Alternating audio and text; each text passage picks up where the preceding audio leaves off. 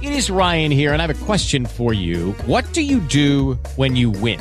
Like, are you a fist pumper, a woo-hooer, a hand clapper, a high fiver? I kind of like the high five, but if you want to hone in on those winning moves, check out Chumba Casino. At ChumbaCasino.com, choose from hundreds of social casino-style games for your chance to redeem serious cash prizes. There are new game releases weekly, plus free daily bonuses. So don't wait. Start having the most fun ever at ChumbaCasino.com. No purchase necessary. VGW Group. Void where prohibited by law. See terms and conditions. 18+.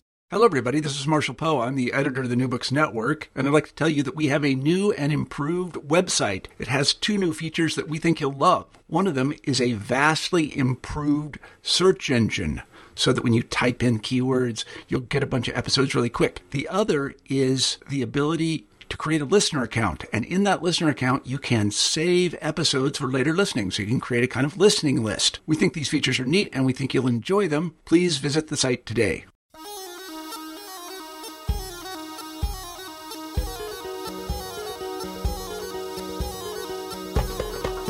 I often joke that my job is to read. I read my sources in Arabic and Turkish. They're the evidence I'm going to base my dissertation on. I read the work of others, also in Arabic, Turkish, but mostly in English. And these are the secondary sources. They're the arguments that others have made after doing their own work, using their own sources in other languages. I might identify as a historian, and in particular with the fields of Middle Eastern and Islamic studies. But I read across different disciplines. I read anthropology, sociology, linguistics, literary criticism, novels. It all fits together, I'm convinced. All of these different forms of knowledge will inspire me in some way, will give me ideas, will allow me to flex my critical muscles. But I've never really seen anything like Pitfalls of Scholarship by Ahmed Atif Ahmed, UCSB professor of religion, Harvard PhD, an expert on Sharia or Islamic jurisprudence, an author of many books and articles, including The Fatigue of the Sharia. The book, Pitfalls, it's basically a series of essays.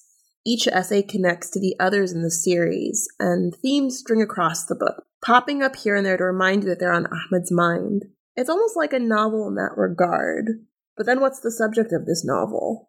This book is pretty much what it describes: pitfalls of scholarship, reflections from the field of Islamic studies. It is essentially a meditation on what it is to be an academic in the humanities and social science, written by a practitioner of Islamic studies. Thus, it's part of a longer conversation. And for those of you that aren't members of the Academy, not producing research, this book is still important. It's written accessibly. It's ruminations on the production of knowledge, something that we all have a stake in.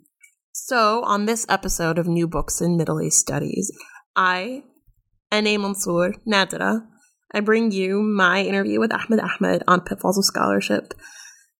A book so innovative it almost has no genre. Is it a work of theory, a work of philosophy? Is it a memoir? I put this to him. So it's called Pitfalls of Scholarship, Lessons from Islamic Studies, right? And I just kept thinking, I don't think that this is necessarily a theoretical work. I also don't think it's not a theoretical work. I think there was so much in there that I thought was so much more useful than reading Foucault for the 100th time. I mean, Foucault is great and has contributed much to how people think or, is an influence. But I thought that this was so much more useful because I felt like I was having a conversation with someone about, conversations were taking my notes, not directly, of course, but about the state of the academy, about the state of this field in particular, but also sort of about, it's called Lessons from Islamic Studies. I think the book is not necessarily directed simply at practitioners. No, that's true. That's exactly right. Actually, okay, so the book struggled to be classified even in the categories, very large number of categories that Palgrave, which is a fantastic publisher that has this long history, and they're so rich in their categories. But the book struggled to be classified even in this large collection of categories. And I start from the subtitle. Yeah, it's Lessons from Islamic Studies. That's the humility side. I am not real. Even Islamic studies is too big for me. I am not a scholar of political and legal Roman history. I am not a scholar of the history of science. I use all these things and they come up, and it's a fair point for anybody who understands these things better and more deeply than me to instruct me. and to tell me you got this wrong. Lessons from Islamic Studies is the starting point. It's limited by the mind that was, educated in the 20th and 21st century, or the 14th and the 15th Islamic century, in the manner in which education is available to people who are called Islamic Studies scholars, Islamic Legal Studies scholars. I'm, of course, uncomfortable with all the categories, but that's just a way to make things intelligible. Now, Pitfalls of Scholarship, I actually think, is a successful title. Brief. The book is about university knowledge, both its possibilities and its limits, and more emphasizing the limits. So Pitfalls of Scholarship is perfect. It doesn't talk about all scholarship. And again, the subtitle is useful there. But when I get excited inside the book and bring examples, I avail myself of all the examples that I could find. I've learned a lot from Robert Richards, for example, an historian of science, Chicago historian of science, who influenced me significantly. I learned, as I said, from Richard Tuck. I learned from people who study Roman legal history and have ideas, or from scholars of American law, modern American law, even though I've never received the JD. I studied modern Egyptian law, as I mentioned in the Naidan piece. But I wanted to do a JD too. I wanted to study American law comprehensively. Never happened. But I kept reading over the years, and I also realized after 10, 15 years now of doing this, that a lot of lawyers who go through the degree and finish it don't know enough about American law. So it's not really the degree that makes you learn the law. It's what you do with it and after it. Of course, I would have done more if I had finished the degree. If I had studied, I just took one elective and I tried to take constitutional and torts and contracts. And the Harvard Law School wouldn't do that because it's a specific degree. It's kind of a moneymaker for the university, and you can't just put a JD on top of a PhD easily like this. So it didn't work. But I'm interested in all these things, and I can't get to the bottom of them. So, and that's the weakness again. That's the weakness of the book. It is a kind of meta theory. There's no question, because I am asking basic questions that would fall in a different age and a different time under epistemology. If we were still allowed to talk about epistemology the way a 19th century or an early 20th century philosopher would talk about it, that would be either a good or a bad book on epistemology. I take legal epistemology to be my starting point. It's easier. It's more intelligible. But I keep asking, what is the difference between knowing that this is the right law within a certain tradition, or that this is the right thing to do in terms of human affairs more broadly, versus knowing this about the physical world, knowing this about a certain natural phenomenon. And we keep learning that what we take for granted as science or nature wasn't always like that. There's a book that I want to recommend. It's called Before Nature. The Chicago Press just published this year by a Berkeley Assyriologist who talks about how Assyro-Babylonian scholars talked about natural phenomena but never had a concept of nature. Think about this. Think about physics without nature, about how cuneiform knowledge never had this concept of nature. It's see how hard it is. We're talking about language and how it constrains us. Try to make 2 or 3 meaningful sentences about natural knowledge without nature. The more we learn about these things, we realize that, again, we limit ourselves when we insist that we live within certain parameters. The book struggles to be classified, but it is a kind of meta theory that insists on going back to basic questions. Just to give you an overview of the book, it has an introduction, a semi-autobiographical conclusion, and 4 chapters. The first chapter is really about, I think it's fair to say that it's a partial defense of the humanities and how it intersects with greater society. The next chapter is a little bit more specific. This is where he draws on Islamic studies, and he looks at Abu Hamid al-Ghazali, the 11th century scholar who eventually evolves into one of history's great mystics. And it basically considers him as an academic and what his turn to mysticism is. And I'll get back to that in a moment. Then there's the third chapter, which is about the scholar in scholarship and how ultimately you can't really remove the scholar, the individual, from scholarship. Chapter 4 is about nationalism and democracy, and ultimately he concludes that the university has to be protected, no matter the state of a nation, no matter it be chaotic, democratic, or orderly, the institution of the university must be protected. So let's go back to chapter 2, which, as I mentioned, is about Al-Ghazali. So Al-Ghazali was a polymath, as many in the Islamic intellectual tradition tend to be, well known as a scholar of jurisprudence, as a mystic, as one who studies sort of Islamic moral ethics. But what I find interesting about Ahmad's take on him is that Ghazali has turned to mysticism, which ultimately is what he's remembered for. But Ghazali's turned to mysticism, which makes him iconic in the study of Sufism, both by those who practice and by those who study Sufism on an academic basis. Ahmad doesn't quite buy Ghazali's turn to the mystical. And in that I wonder whether Ahmad sees another academic, a fellow academic, despite the fact that he lived close to a millennia before us, that he sees in his turn to mysticism a frustration that Ahmad understands himself. So I made this comment, and this is what he had to say. There are moments where I feel totally undone because I know I can't do certain things. I can't learn certain things. I can't understand certain things. And that's bugging me.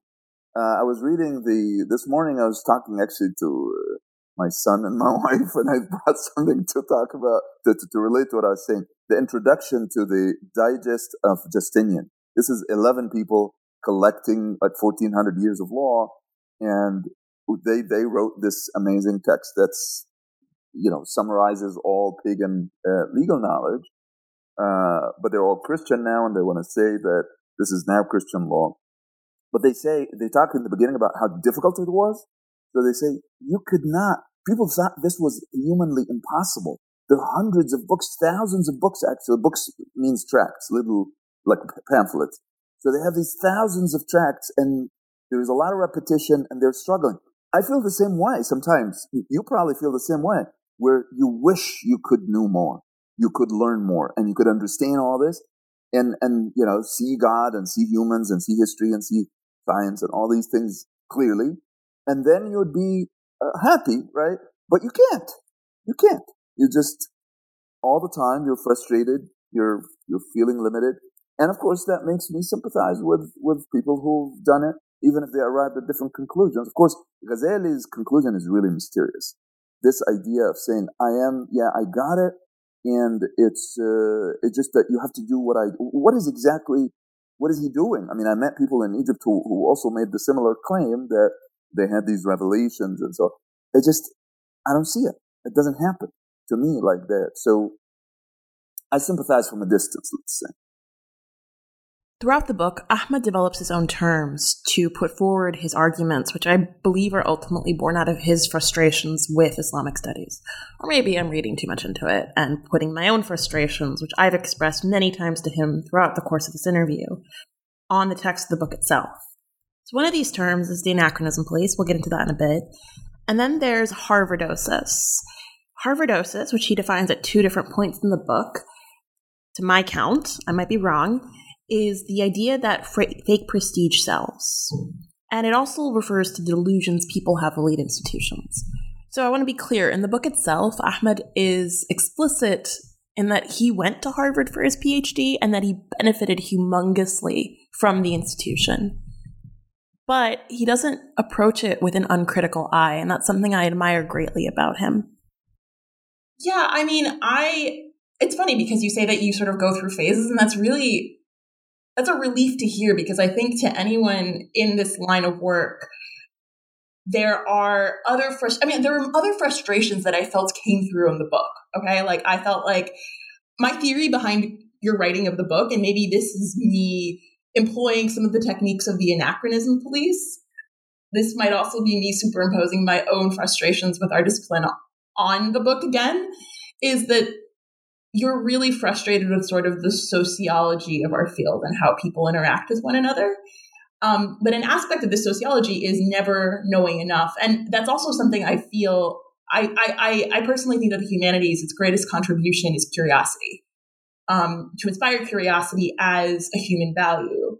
And I recently told someone, I think one of the biggest, and this is something I sort of read into your different discussions of Harvardosis. I don't necessarily think this is what you mean by Harvardosis, but I do think a problem in our field is complacence. I feel like Middle East studies and Islamic studies don't touch as much as they should, especially in the modern period.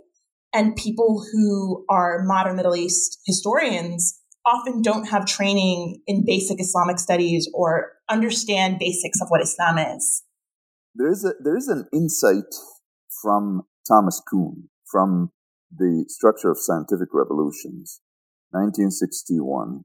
The lesson is very simple. That never left me. The lesson is, in an academic community, so what he was saying, scientists are neither innovative nor independent nor free, none of the above. In fact, to be productive scientists, you have to be complacent, as you put it. You have to believe in the group, and you have to follow what's going on for a long time. Now, Kuhn has to explain how progress happens, how these leaps of faith, let's say, within science happen. They happen when somebody takes the chance of looking like a charlatan. Because Galileo and Copernicus and Einstein and even Newton, to an extent, at least early in his life, didn't look just like a heretic. So a heretic is really the wrong word always. They looked like fools. They looked stupid. They looked like charlatans. They looked like they didn't know enough. They didn't read. They didn't comprehend the old. When, maybe to an extent, sometimes you need to ignore the old to be innovative. So this is one theme, I think, that comes to me from what you just said. So, and Harvardosis actually is not completely irrelevant to this, because part of the fear is not just that you're afraid of the gurus in the field. You're afraid of the institutions that represent excellence. And you can't believe yourself when you discover something that's against the majority. You can't believe yourself when it tells you you are probably right and the majority is wrong. You can't believe yourself, so you can't really have the courage to come up with what you discovered. That's one element. The second element, I think you mentioned now, specific to Middle Eastern Islamic studies. Yeah, who's an Islamic studies scholar? Who's a Middle Eastern scholars? Middle Eastern studies scholar. I know enough of them who are so focused, so limited, and that makes them productive. And they think that that's what makes them good. In fact, they even are really impolite sufficiently that they would attack the people who have this urge to be encyclopedic and ask basic questions like, what is beyond Middle Eastern studies? What does it look like if you study science, or if you read in the history of science, or if let's say you're a scholar of Islamic law? How about Roman law? I mean, you could sit in Islamic law and always feel afraid of the influence thesis, that Islamic law was somewhat influenced or affected by the laws that came before, Jewish law, Roman law, and so on. And I had that sensibility when I was a graduate student. But then once you just leave your field, you'll begin to have fewer problems with this assertion, and you will see it differently. Of course, you'll see it in a much more nuanced way than the way others saw it. So the second element in what you're saying, so one is conformity and fear of saying what you think, and two is being imprisoned in the limits of the field, within the parameters of the field. And that brings back what we were just saying 10 minutes ago about the limitation of a human being. Part of this has to happen. We're all limited. And it would be also unethical, really, for me to sit with somebody who doesn't know enough about Roman law and make them convinced that I know enough about Roman law just because I make these excursions, as I say, into these fields. There has to be a distinction between what you know very well and what you're interested in, but you can't really do to the same extent of excellence. So, fear of conformity, specific problems with Middle Eastern studies. And then I think the third element is an element of humanity too, that, people want jobs, people want to relate to other human beings. Not everybody has the ability to take the risk of sounding crazy. And to be honest with you too, since you didn't get your first assistant professor job yet, you need to wait on this. It's a high risk. You sit in department meetings and maybe people think that you're really, really smart, but part of them thinks, but she's not going to cut it. They could deny your tenure even when they think that you're very, very good. So you want to choose the right moment to take that risk. You will be reprimanded anyway, by the way, even because when you do it at full professor, there will still be other people saying this guy is an idiot or this guy is crazy or, but at that point, I think you can take the risk. You can also come back with an argument. Sometimes actually people who say things like, I don't know how this guy got tenure. I don't know how he became influential. They're not sure what they mean by what they said, so you can just look at them and then they just stop, because, they have a limited interest in the subject and they know they can't do what you're doing. But again, so the timing is important. When I was about 19 and I was exposed to the American Academy for the first time, a few months into this exposure, I was speaking to a friend of mine who was a PhD student and was sitting the examinations he needed to pass in order to qualify for his dissertation. And I, for whatever reason, ran into him, struck up a conversation, and he said, knowing well that I was considering applying for a PhD in the near future, you can't write about jihads until you have tenure. And I looked at him and I was just like, what do you mean? And he said, well, it's controversial. You won't get tenure if you write about jihad before you get tenure. And I was astounded because I had this idea of academic freedom drilled into me as soon as I was admitted to the university, this is a place of freedom. You can say what you wish. Your professors have that same freedom. Jihad itself is complicated, right? Within Muslim circles, there are two widely discussed notions of jihad. There's the lesser jihad and the greater jihad. And the lesser jihad is that which involves physical conflict, actually struggling physically against someone. That's what jihad means. It's a struggle of sorts, to put it very simply. And then there is the greater jihad, and that is the struggle within oneself to be a good person, to overcome temptations to be cruel, to be unkind. However, and I put this to my friend who had told me that you cannot discuss jihad until you have tenure, it didn't seem to matter that this was an extremely nuanced term. It was simply that discussing jihad in any shape or form meant that you probably wouldn't get tenure, that it was controversial, that you were willing to discuss controversial topics, and that made you a liability. And my sense of what academic freedom was, my idealism was shattered. On a similar note, many years later, I went to a mentor of mine who basically taught me what intellectual history was and what it was to be a historian of intellectual history or of thought and ideas. And I was struggling with the idea of agency. I said, I don't think anyone has any agency. I said, I think all ideas are conditioned by society. The reason we have ideas is because we live in certain social circles, and that's where our ideas come from. After a long conversation, he said to me, some ideas just come from God, and you need to deal with it. He said this while very gently edging me towards the door, because I had been in there for about an hour, basically bawling my eyes out. So there's that too. So basically, knowing that I think a lot about this issue, and I, through reading the book, discerned that maybe Ahmed thought a lot about this issue, we had to talk about it. I think you have a slight obsession with the idea of freedom. And I think part of it is the assertion that we have freedom exists within our societies, within academic spheres. I mean, the idea of tenure itself, a tenured professorship basically means that once you achieve a tenured professorship, you can't get fired within certain parameters, right?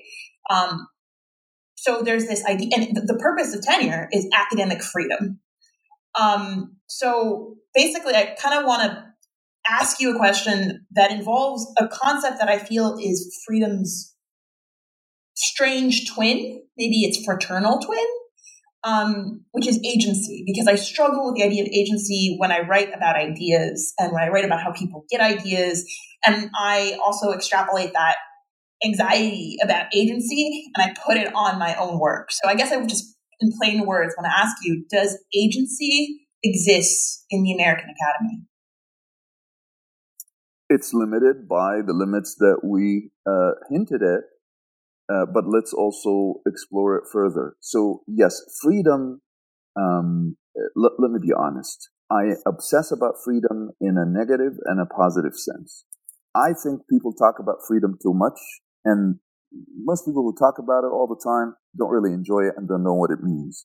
Like when Americans say others hate us for our freedom, gosh, that sounds just exactly like an insane asylum talk, because it's exactly the opposite. You know, you drive in a taxi in Cairo, all these oppressed people, and they're much more skeptical of their government than the average American person. The average American person is totally indoctrinated, at least until recently, totally indoctrinated into believing some of these things that are just unbelievable, that could not be said. What George Bush the Younger said in 2003. People believe that stuff. So it's in fact, people here are deluded and less free than they think and less free than the average human being on other continents. But there's another side of freedom that I'm obsessed about because I am afraid of not having. And that is what we call ijtihad in the Islamic tradition. It's easy to fall in taqleed, to fall into taqleed. What is taqleed? Taqleed actually is excellence, essentially. Taqleed is that you understand your teachers very well. You know how to build on their work in a way that they will agree with. Taqleed is the highest excellence. You sit in a defense, in a doctoral defense, and you say new things that are exactly like the old things, and the professors are nodding and happy. And at the end, you get excellent. You know, you get marked as excellent. That's taqleed.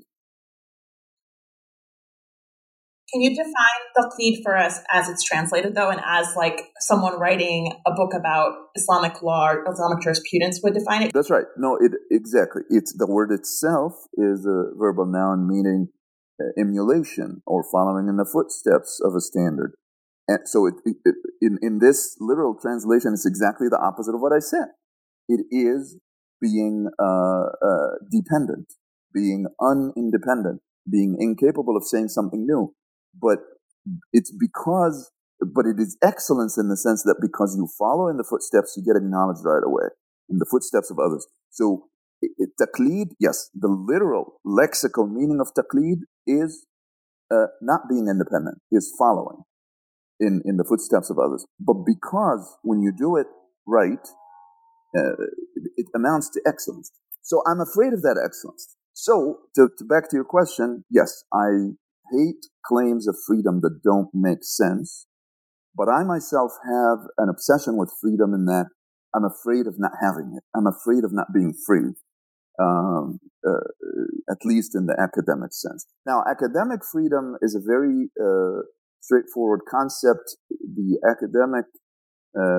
American Association for University Professors back during World War I came up with this idea that the professor has to at least be protected from his institution.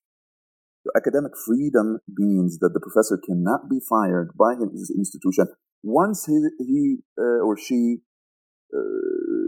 provides his bona fides or her bona fides. So basically, you work for 6 years or 7 years or 10 years or whatever. So the quality is of a certain level, and then the university can't come back 15 years later and say, this guy is not good enough. So that's what tenure is. Tenure is a locking in of the agreement based on a trial period or a period of testing. And once you prove that you're very good, now Columbia would want you to do it, in 9 years. Princeton, these places would say 9 years, but other institutions would say 6 years. And so academic freedom is a very limited concept. It doesn't protect you from society, by the way.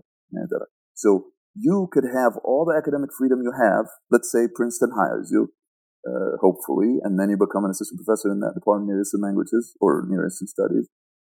You're protected, yes, from your president, but you're not protected from the society. And actually, unfortunately, free speech collides directly against academic freedom. You'll have some kind of Steve Bannon, some kind of individual who will attack you, and you have no protection. You're just protected from your president, from the president of the university and the administration. That's what academic freedom is. Something a friend of mine did. She published her book. She got tenure, and the book is phenomenal. I loved it. I am a big admirer of her. The minute she got tenure, the gloves came off, and I really admire her for this. She started writing op-eds like crazy about the subject that she writes about, which is a very hot political issue and has been for a very long time. And I remember thinking, that is a very rare human being who can do that. Because I think, and this is another term that I want you to explain to us, because I think it underlines so much of the book, but also conceptually, I thought this was the concept of immigrating. So I'll give you the concept first, and then I'll give you the term that you use. She wasn't afraid of the attacks on her identity. And was something that you refer to constantly in the book, that people will look for different ways to dismantle your argument in ways that aren't related to the argument itself. And this is one sort of manifestation, and this is the term used in the book, of the anachronism police. So could you break down that term for us a bit? Sure. So I understand the anachronism police to be people who really mostly don't know the details of their subject. So an argument, for example, that travels 100 years, 600 years, 1,000 years, an argument that may have been made by somebody in Uzbekistan in the 10th century, and I still find it in the 16th in Palestine. And I'm not saying it's the same argument, because when arguments travel, they change. And I'm very interested in that continuity, and I'm very interested in the structure that comes from this. And then somebody reviewing the book says, well, there's a lot of anachronism there. That basically I did not relate the first version of the argument to its context sufficiently. And that person would want me to talk about the person's life, maybe the streets they walked, what their family is like. This kind of weird scholarship which assumes that ideas have to originate from certain social circumstances and political circumstances. They talk about very unlikely connections between the context and the ideas. So I take it that this kind of anachronism police, people who insist that we don't talk about the ideas, but talk about the context somehow and relate the context to a small size or side or part of the idea, I take them not to know the ideas enough, that they don't really care about the ideas. They don't care about the structure that comes out of arguing. But they pretend to know the societies where these ideas come. I'm actually, of course, I've never attacked them on that side of their scholarship. So I didn't go to see, I did that partly, but I didn't do it enough. That I didn't also want it to do the same thing that they would do to others, which is to show the weakness of their historicizing of the ideas. So the anachronism police are people who insist that ideas don't change. They don't know these ideas very well. They don't think philosophically in general. They they call themselves historians, and even further, they are historicists in the sense that they connect the ideas to context, and then there's nothing left of the idea other than the context. Now, what is the result? Is that Islam is irrelevant today. All ideas that come from what we might call an Islamic heritage or Islamic legacy have contexts, and they're exhausted by their context. So some of it is Arabian, some of it is Persian, some of it is mystical, some of it is this political context or that government or that particular feud or fight between two people. It's a very clever way to make any serious conversation about Islam with its philosophies, with its ideas of moral and legal instruction, totally irrelevant. And I think it actually kind of worked. It is the anachronism police that got many people in the Arab world, in the Middle East, to say that Islam is irrelevant to our lives. because, it comes from the past and its ideas have context. You could just go back and find where these ideas originated. We don't have to worry about them. Somehow, that doesn't seem to work in what we call Western civilization. Everybody's still reading Plato. Everybody's still thinking about government and education in terms of things that happened 2,400 years ago. It's just a sign of a culture that lost its confidence about itself, that it always says, well, what comes from the past is just not relevant. I'm not saying not to be critical. Of course, a lot that comes from the past will have to be ignored, will have to be even attacked and vilified, but not because it comes from the past. It has to be understood first, and then you ask whether it's relevant or not. I don't know about you, but I'm very busy and I don't have a lot of time to cook. That's why I subscribe to Factor. Eating better is easy with Factor's delicious, ready-to-eat meals. Every fresh, never frozen meal is chef-crafted, dietitian approved, and ready to go in just 2 minutes. You'll have over 35 different options to choose from every week, including Calorie Smart, Protein Plus, and Keto. These are 2-minute meals. Factor meals are ready to eat and heat, so there's no prepping, cooking, or cleanup needed. They're flexible for your schedule. Get as much or as little as you need by choosing your meals every week. Factor is the perfect solution if you're looking for fast, premium options with no cooking required. Sign up and save. We've done the math, and this is important. Factor is less expensive than takeout, and every meal is dietitian approved to be nutritious and delicious. Head to factormeals.com/NBN50 and use code NBN50 to get 50% off. That's code NBN50 at factormeals.com/NBN50 to get 50% off. I don't know if you could hear it just there, that there's that sadness that Ahmed expresses for the fact that many intellectual works in the Muslim canon have been delegitimized and that they're not really part of what we're exposed to in the United States or in Western Europe. And that's increasingly happening in the Arabic-speaking world, in the greater Muslim world, where a lot of these ideas originated. I think that's perhaps one of the book's greatest contributions. One of Ahmed's greatest contributions is to highlight this sadness in a very eloquent way. I hope that's what people take away from it. You vaguely referenced ideas that had been lost, and that was something that I felt in the book. I felt that there was a sadness for the fact that there was a canon, and that to some extent, Islamic studies isn't necessarily included in it. That if you were to take like a general humanities class in any like university that offers these general humanities classes, right, where you read like the classics that come from ancient Greece and Rome, where you read like Russian literature and you read, I don't know, Nietzsche, that Islam isn't really part of that syllabus and that curriculum. I felt that there was some sadness in that. I don't know, I could feel it coming out at different points. I felt that, the book makes really good use of certain Muslim thinkers who belong to the canon of Islamic studies. So I don't know. I do think that there is a utility of Islamic studies in the American University, beyond, of course, educating people about Islam and teaching people about the richness of it. So the utility of Islamic studies in the American University, what is it? Right. So here, this is not the right environment for all these thinkers that I know and spend a lot of time with to be incorporated.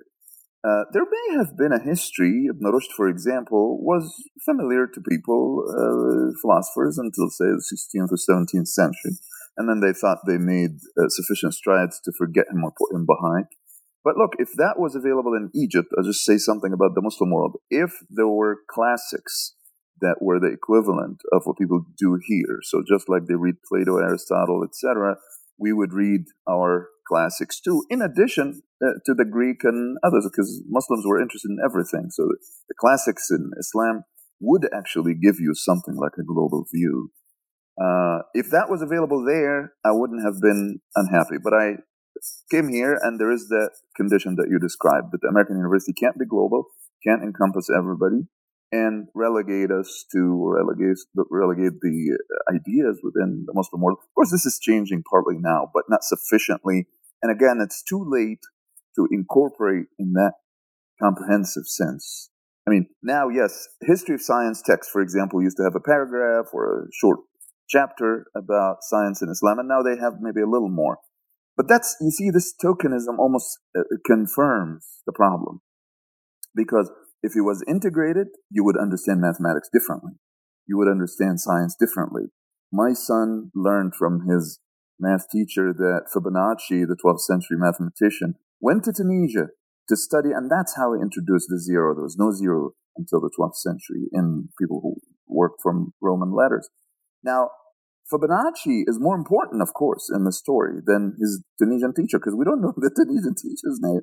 And I personally have to do additional research to know these guys who are kind of, they appear only opaquely in the study of the Euro-American humanities. Well, that's why the Euro-American humanities and the Euro-American history of science is still not able to be global, because it doesn't know enough about all these. So yeah, I'm sad.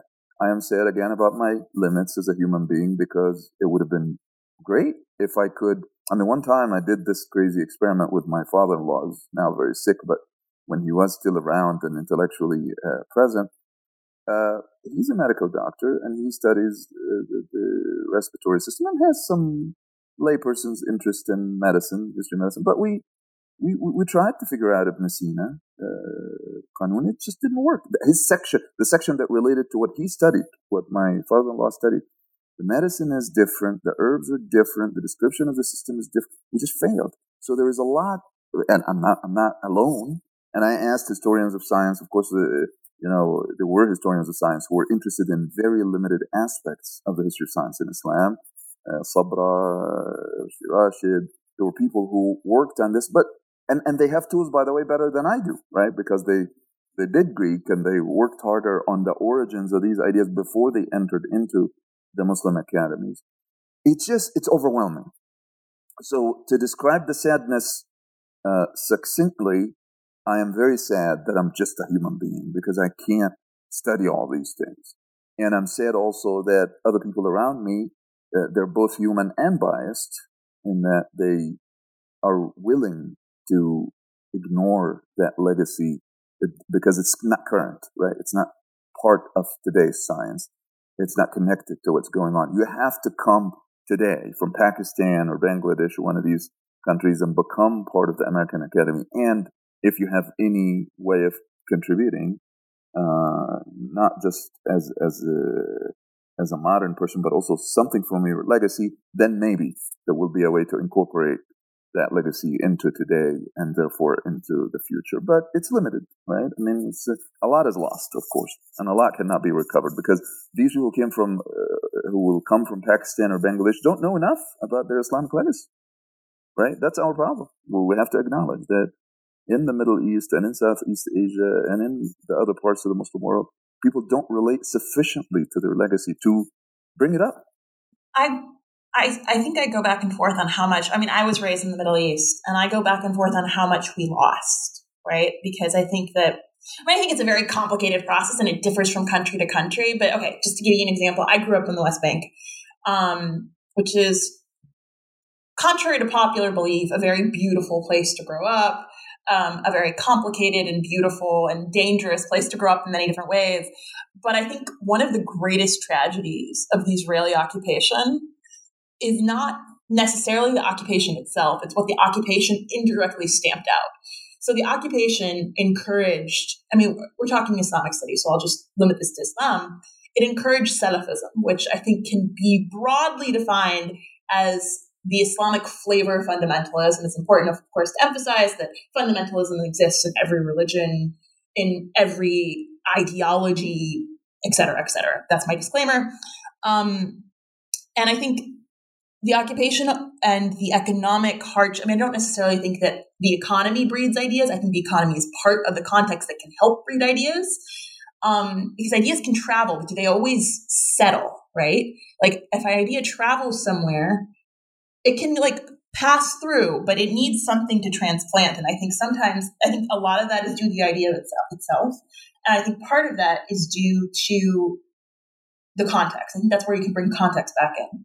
But in my own childhood, what I witnessed sort of the aftermath of was that the Palestinian tragedy brought on by the occupation, brought on by different occupations, by different forces. So also being, part of the Jordanian country for very many years, then becoming part of Israeli, being occupied by Israel, being re-annexed. It bred a type of Salafism, okay? And what I find so tragic about that, and I find myself having to learn all this stuff in adulthood, is it stamped out the diversity of Islamic ideas. And, the diversity in terms of Islamic jurisprudence and Islamic law and people willing to refer to different schools of law. But of course, I think the biggest manifestation of this is Islamic mysticism. So, Palestine, which was for many, many years a breeding ground for different Sufi thinkers, for some of the greatest Sufi commentators of the late 19th and early 20th century, like Yusuf al-Nabhani, but that was lost because of the triumph of Salafism. And it's something that I look back on, and it's just because I think one way that you could sort of cast the loss of ideas is this East versus West binary, right? And in modern history, that terrifies me. I think drawing binaries is very dangerous, because even if you were to put like a layer between two things, layers are permeable. Ideas can travel across different surfaces and boundaries. And I don't like binaries, but I do think that certain other native ideas can overcome each other and overwhelm each other and act parasitical sometimes. Right. So borrowing is a very natural thing. As I said, it would be unwise to pretend that a successful tradition is that tradition that doesn't get influenced by other traditions. It can't. It is successful when it borrows and when it lends. But so that part I agree with. Let's try to play with one idea that you introduced. Of course, Salafism is the worst, but is mysticism, that is let's define it. I mean, I see in mysticism, I encountered it firsthand. I encountered mysticism as human beings, not as potential and possibilities and amazing things. And I saw in it like true charlatanism, that the assertions that really the person himself or herself doesn't believe. That this is how you will experience the divine, and that temperature will arise, the cold temperature arises in your chest, and the colors that you see in your eyes, all these things. I mean, they are in the books, of course, I've started to read a little bit also because of these encounters.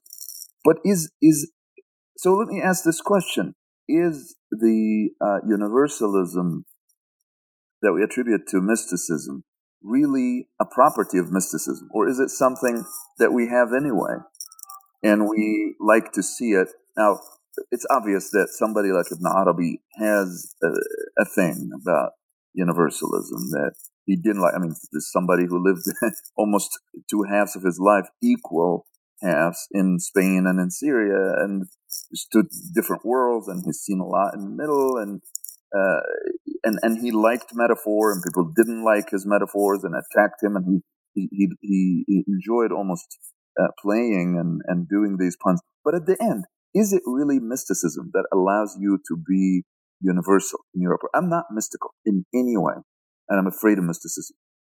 But I always look for that global side of things, and I want to understand beyond what my little environment allows me to understand. But it is not uncommon, okay, for people to attribute this global approach to mysticism, and I think you did that, didn't you? So do you want to engage me on this? Do you actually believe that mysticism is the way to encompass everything, right? To have your heart with the crosses and the crescents, and as the poetry has it in the mystical tradition. Okay, so thus began a back and forth between myself and Ahmed on mysticism in Islam, often referred to as Sufism. But I'm going to spare you that, partially because mysticism is so complicated, but also because our guns came out blazing and we began to reference things that will require quite a lot of footnoting. One of us, I'll let you guess who, used the term cheap magic to describe mysticism, and then the other reacted, and it was all in good fun. I also just want to make sure that no practitioners of Sufism or mysticism or scholars of Sufism come after either of us, you know? Instead, let's skip ahead to what we discussed afterwards, maybe even as a result of our conversation on mysticism, which is what is Islamic studies? So Ahmed is about to use this wonderful example of how the branches of Muslim knowledge intersect. He's going to use the 5 daily prayers that are prescribed to Muslim. There's an early morning prayer, a noon prayer, a late afternoon prayer, an evening prayer, and then there's the night prayer. I do think that one of the problems of Islamic studies, and you can let me know what you think of this. I mean, first off, let's just lay out what Islamic studies is, because I think that often when I talk to people about Islamic studies, I feel the need to say, well, we have ulum ad-din or al-ulum al-islamiyya, which we refer to in Arabic, and that's sort of can be very crudely, and I don't like this word, can be translated of the sciences of Islam or the sciences of religion, and I always translate as Islamic knowledge or Islamic studies.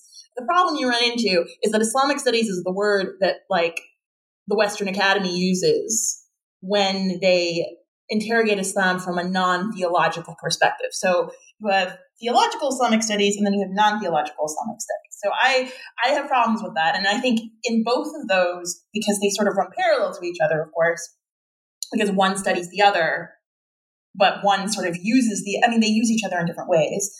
And we can get into that, is that within Islamic studies, you just have so much stuff, right? Think about Western knowledge.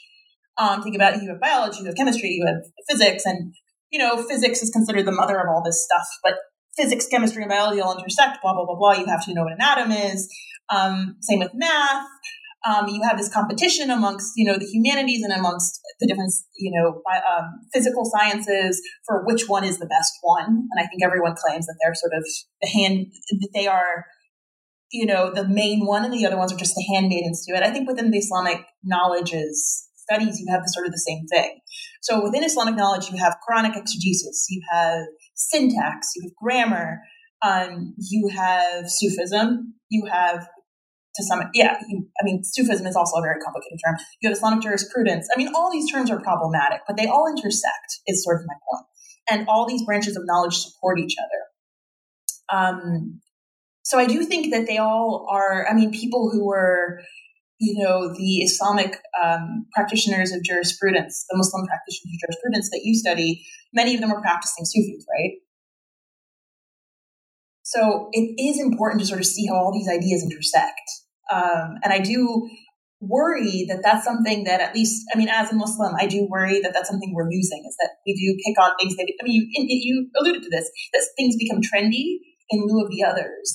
I don't think that there is that sort of, that is something that was lost, as there isn't this overwhelming, you have to study everything together sense. I agree, so there's one concession I need to make. The human being is not just intellect, it's also a heart, and that heart, the way I understand it, is the one that fills in the gaps once the human intellect is exhausted. So yes, it's not a bad thing to have a little bit of that spiritual orientation to fill in the gaps, because once you exhaust your thinking, let's say it's a case, you're trying to solve a case as a judge, or working as an expert. As we said, you will decide based on what is close to certainty. So there is that little gap. And you leave it to what? You leave it to that emotional, spiritual side. So you can go to bed saying, well, maybe it's a moment of comfort with being human. That just like being human is a problem, because you would like to do more, you'd like to know more. But it's also a good thing, because here I'm done. So, the prayer is a mystery to me, the 5-time prayer. And I know this will sound just very strange to people who know that the fiqh begins with that. It begins with washing yourself and praying. But it always sounded like it's something that needs a lot of thinking. Why do that? Why do that all the time and every day? But a good argument for it that I totally accept is that, first of all, it's only 25 minutes or so, and in a given day. And it gives you a break from this exhaustion, constant exhaustion and employment of your mind, because it breaks down. I mean, it's like any little light bulbs could kind of stop working, could break down, and it needs to be refurbished. So yes, the fuqaha or Sufis, they come to that moment, instead of drinking wine or instead of doing some of these things that our contemporaries like to do to kind of lighten up, they do that. They could listen to the Quran or recite it or pray or get into some kind of spiritual mood, do dhikr and so on. It's a good thing. It's not a bad thing. Again, as long as it doesn't fight epistemologically with the rest of their knowledge, it has its place. Because the human mind is not going to solve all the problems. So it's already left space for that. But that space should not expand. You should not get to a situation, if you open up Al-Bahr al-Muhit, Zarkashi's text, long text on Usul al-Fiqh, he discusses ilham. So what is ilham? That's inspiration. Is this a source of law? Well, how could it be? What if I am a judge and I keep contemplating a case and I'm really struggling and I can't solve it? And then I see a dream. I have a dream and it solves the case for me. Can I take that to the court the next day? That's one scenario. Second scenario, I'm in a debate with you. We're both accomplished scholars, but we kind of hit the end and we can't find the decisive argument. But one of us has a dream. Should I bring this up and make it a discussion? How about for myself? If I'm really struggling about a single act, say a contract, and I'm not sure if it is valid or valid, it's for me. And I could solve the problem for myself. Or let's say it's a divorce, I'm not sure if I actually divorce my wife or not.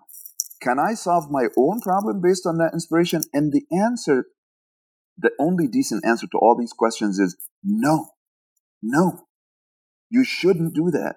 You should forget about the damn dream, because there's nothing to it other than what you were thinking before. It's just a continuation of the thinking, most likely. So you can tell, of course, what I think about all the interpretation of dream literature. I guess it's fine for entertainment, but it's nothing serious. You can't really build your life based on that sort of thing. So that's what I mean. Yeah, so there is space for some kind of Sufism, for some kind of spiritual, mystical, non-linear, non-logical thinking to fill in the gaps that already exist because of the inability of the systematic mind to go all the way in every area. But it shouldn't expand, because then it becomes a problem. I'm going to read for you a selection not from Pitfalls of Scholarship itself, but rather an article Ahmed wrote about Pitfalls of Scholarship, summarizing it for the popular website The Maidan, which I highly recommend you all check out. Here goes. An aspiring graduate student daydreamt about finishing the project of Sanhuri Pasha, died in 1971, the father of Egypt's civil law. In 1949, Sanhuri's civil code became the law of the Egyptian land, merging modern Franco-Egyptian jurisprudence with Egypt's deeper millennium-long tradition of Islamic law that is embedded in its population's social and market standards, and allowing a limited measure of forum shopping that involved Russian, German, and Chinese legal institutions. No similar comprehensive code was devised in the areas of criminal, administrative, personal status, or commercial law. The unrealistic dream haunted the student as he took a bachelor's degree in Arabic and Islamic studies, followed by 3 years of study of modern Egyptian law and a master's degree culminating in a 388-page thesis that attempted to answer the question, why didn't medieval Islamic law accept normalized judicial review? The student ended up leaving Egypt for good 20 years ago to settle for an academic career as an Islamic law scholar in the United States. So that selection is autobiographical. It's about Ahmed himself. And we're going to talk about his interests and why he enjoys his interests. And it's a little bit more than just an intellectual autobiography. It's more about how he feels about Islamic law and why it appeals to him. Yeah. That was a moment that my interest encompassed medieval Islamic law and modern Egyptian law, especially after I read modern law for 3 years. And realized that I have friends also who didn't just die 500 years ago, but died just 50 years ago, or died when I was born. Like Sanhuri died the same year I was born. So when I started to have these modern friends, I was happy to connect the two. But I was still narrow in the sense that at that time, I hadn't come to the United States. I hadn't seen the modern academy really in a certain sense. I saw it only when I came here and discovered also that in Egypt, of course, we were consuming really old theory. We were just happy with old ideas that, because you also want to remember that was 97. The internet age shortened times and made the connections between the modern North American Academy and the Continental Academy on the one hand, and the modern academy in places like Egypt and other areas, especially in the humanities. Your generation is just considerably luckier than mine in being acquainted with everything at the same time. I didn't have that, right? It took a while for me to notice. Of course, I heard about Foucault and Nietzsche, but the stuff in Arabic that's written about Foucault and Nietzsche, it's French Arabic and it's German Arabic. It's not really readable. I now go back to these Arabic texts on Nietzsche, and now that I did 2 years of German and read a lot in English, I could understand that Arabic now to an extent. It's for a certain kind of audience. So I transitioned out of this narrowness. This is a narrow moment, right? The origin story, it tells you about a time when I was still an academic in the narrow sense. I would have probably, if I had continued with that doctrine, I would have been one of these scholars who is very comfortable only with in Franco-Egyptian jurisprudence and the borrowing from medieval Islamic law to the extent that there is that. And I would have been involved in these arguments about the Egyptian legal identity. Of course, I would have never cared about the Romans or modern scientists or epistemology in that general and pure sense. It would have been much narrower and much more limited. Would have been a different person. Not necessarily worse, but it would have been a different person. Maybe more successful, I don't know. But one danger I could imagine myself encountering is being in Egypt in 2011 and 2012 and all the passion that came with that and got a lot of people into jail. Yeah, I was totally naive. I mean, I spent months trying to understand the news. I'm not good at this kind of thing, actually. I read the news and I was always easily a month or two behind the events. And there were people in Egypt telling me that since March of 2013, they were waiting for June to happen. And it took me even a while after June to notice, wow, that was happening all the time.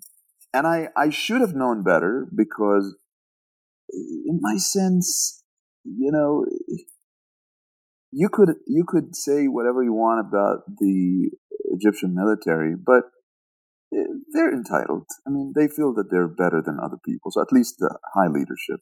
So the fact that they let this democratic government even last 12 months, that was nice. You know what I mean? That was too kind in a way. So yeah, I would have been swept. I would have made a lot of mistakes. Not political.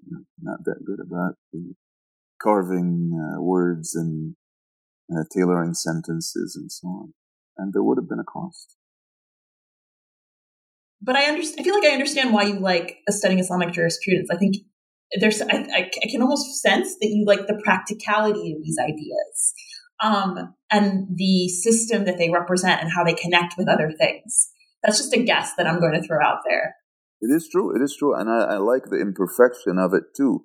You see how I'm partly uncomfortable with mysticism because it has this weird stability. Well, actually, that might not be fair, but sometimes it sounds to me that people have discovered truths that are eternal or something like that. And you're right. The law teaches you, and focusing on human action as opposed to human doctrines or faiths or the understanding of the world. Focusing on, although they're related, focusing on life, markets, families, crime and punishment. You see how every time we say, this is what we think, we know that it could be wrong. And that's a lot of comfort too. غلبة الظن. Now, there are degrees of that. you could have the kind of, van means very similar to, or being close to certain. So there are degrees of that. Sometimes you're really, really close to certain. You can see that the alternative is so unlikely. But sometimes it's like 51%. And judges do deal with that all the time. Muftis also have to deal with that. That you just see the evidence. Yes, it's unlikely that X happened, but it is not so unlikely. And yeah, you live with that uncertainty. And it's just the nature of human life. And yeah, so you're right. I'm comfortable with it because of that. It always reminds me of my humanity, I think. So that's it. That's my interview with Ahmed Atif Ahmed, and I highly recommend you pick up the book or read the article of Maidan, which we'll link to in the show description. And I just want to say another endorsement for the book. I know that I have been singing its praises throughout the entirety of this episode, throughout my conversation with him, through my endorsement of the book itself, but I think what I like about it is precisely that it reads like a philosophical treatise. It's a meditation on knowledge. It is also easy to read, despite the fact that I just used the words philosophical treatise.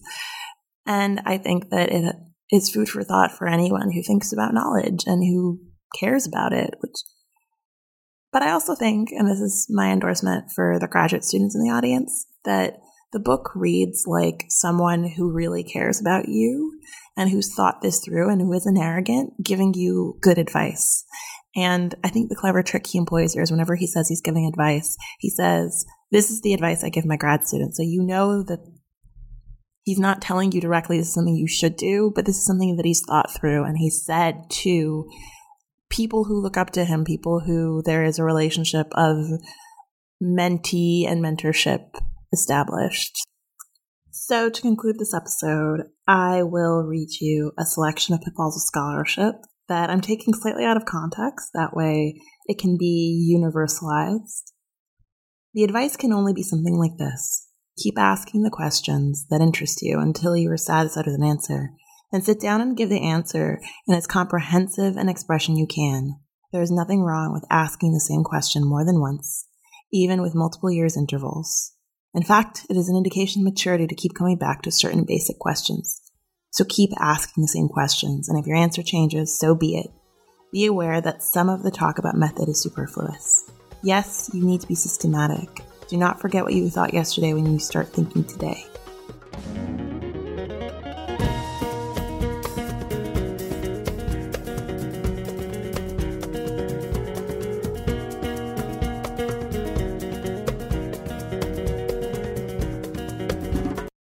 With Lucky Land Slots, you can get lucky just about anywhere. Dearly beloved, we are gathered here today to... Has anyone seen the bride and groom?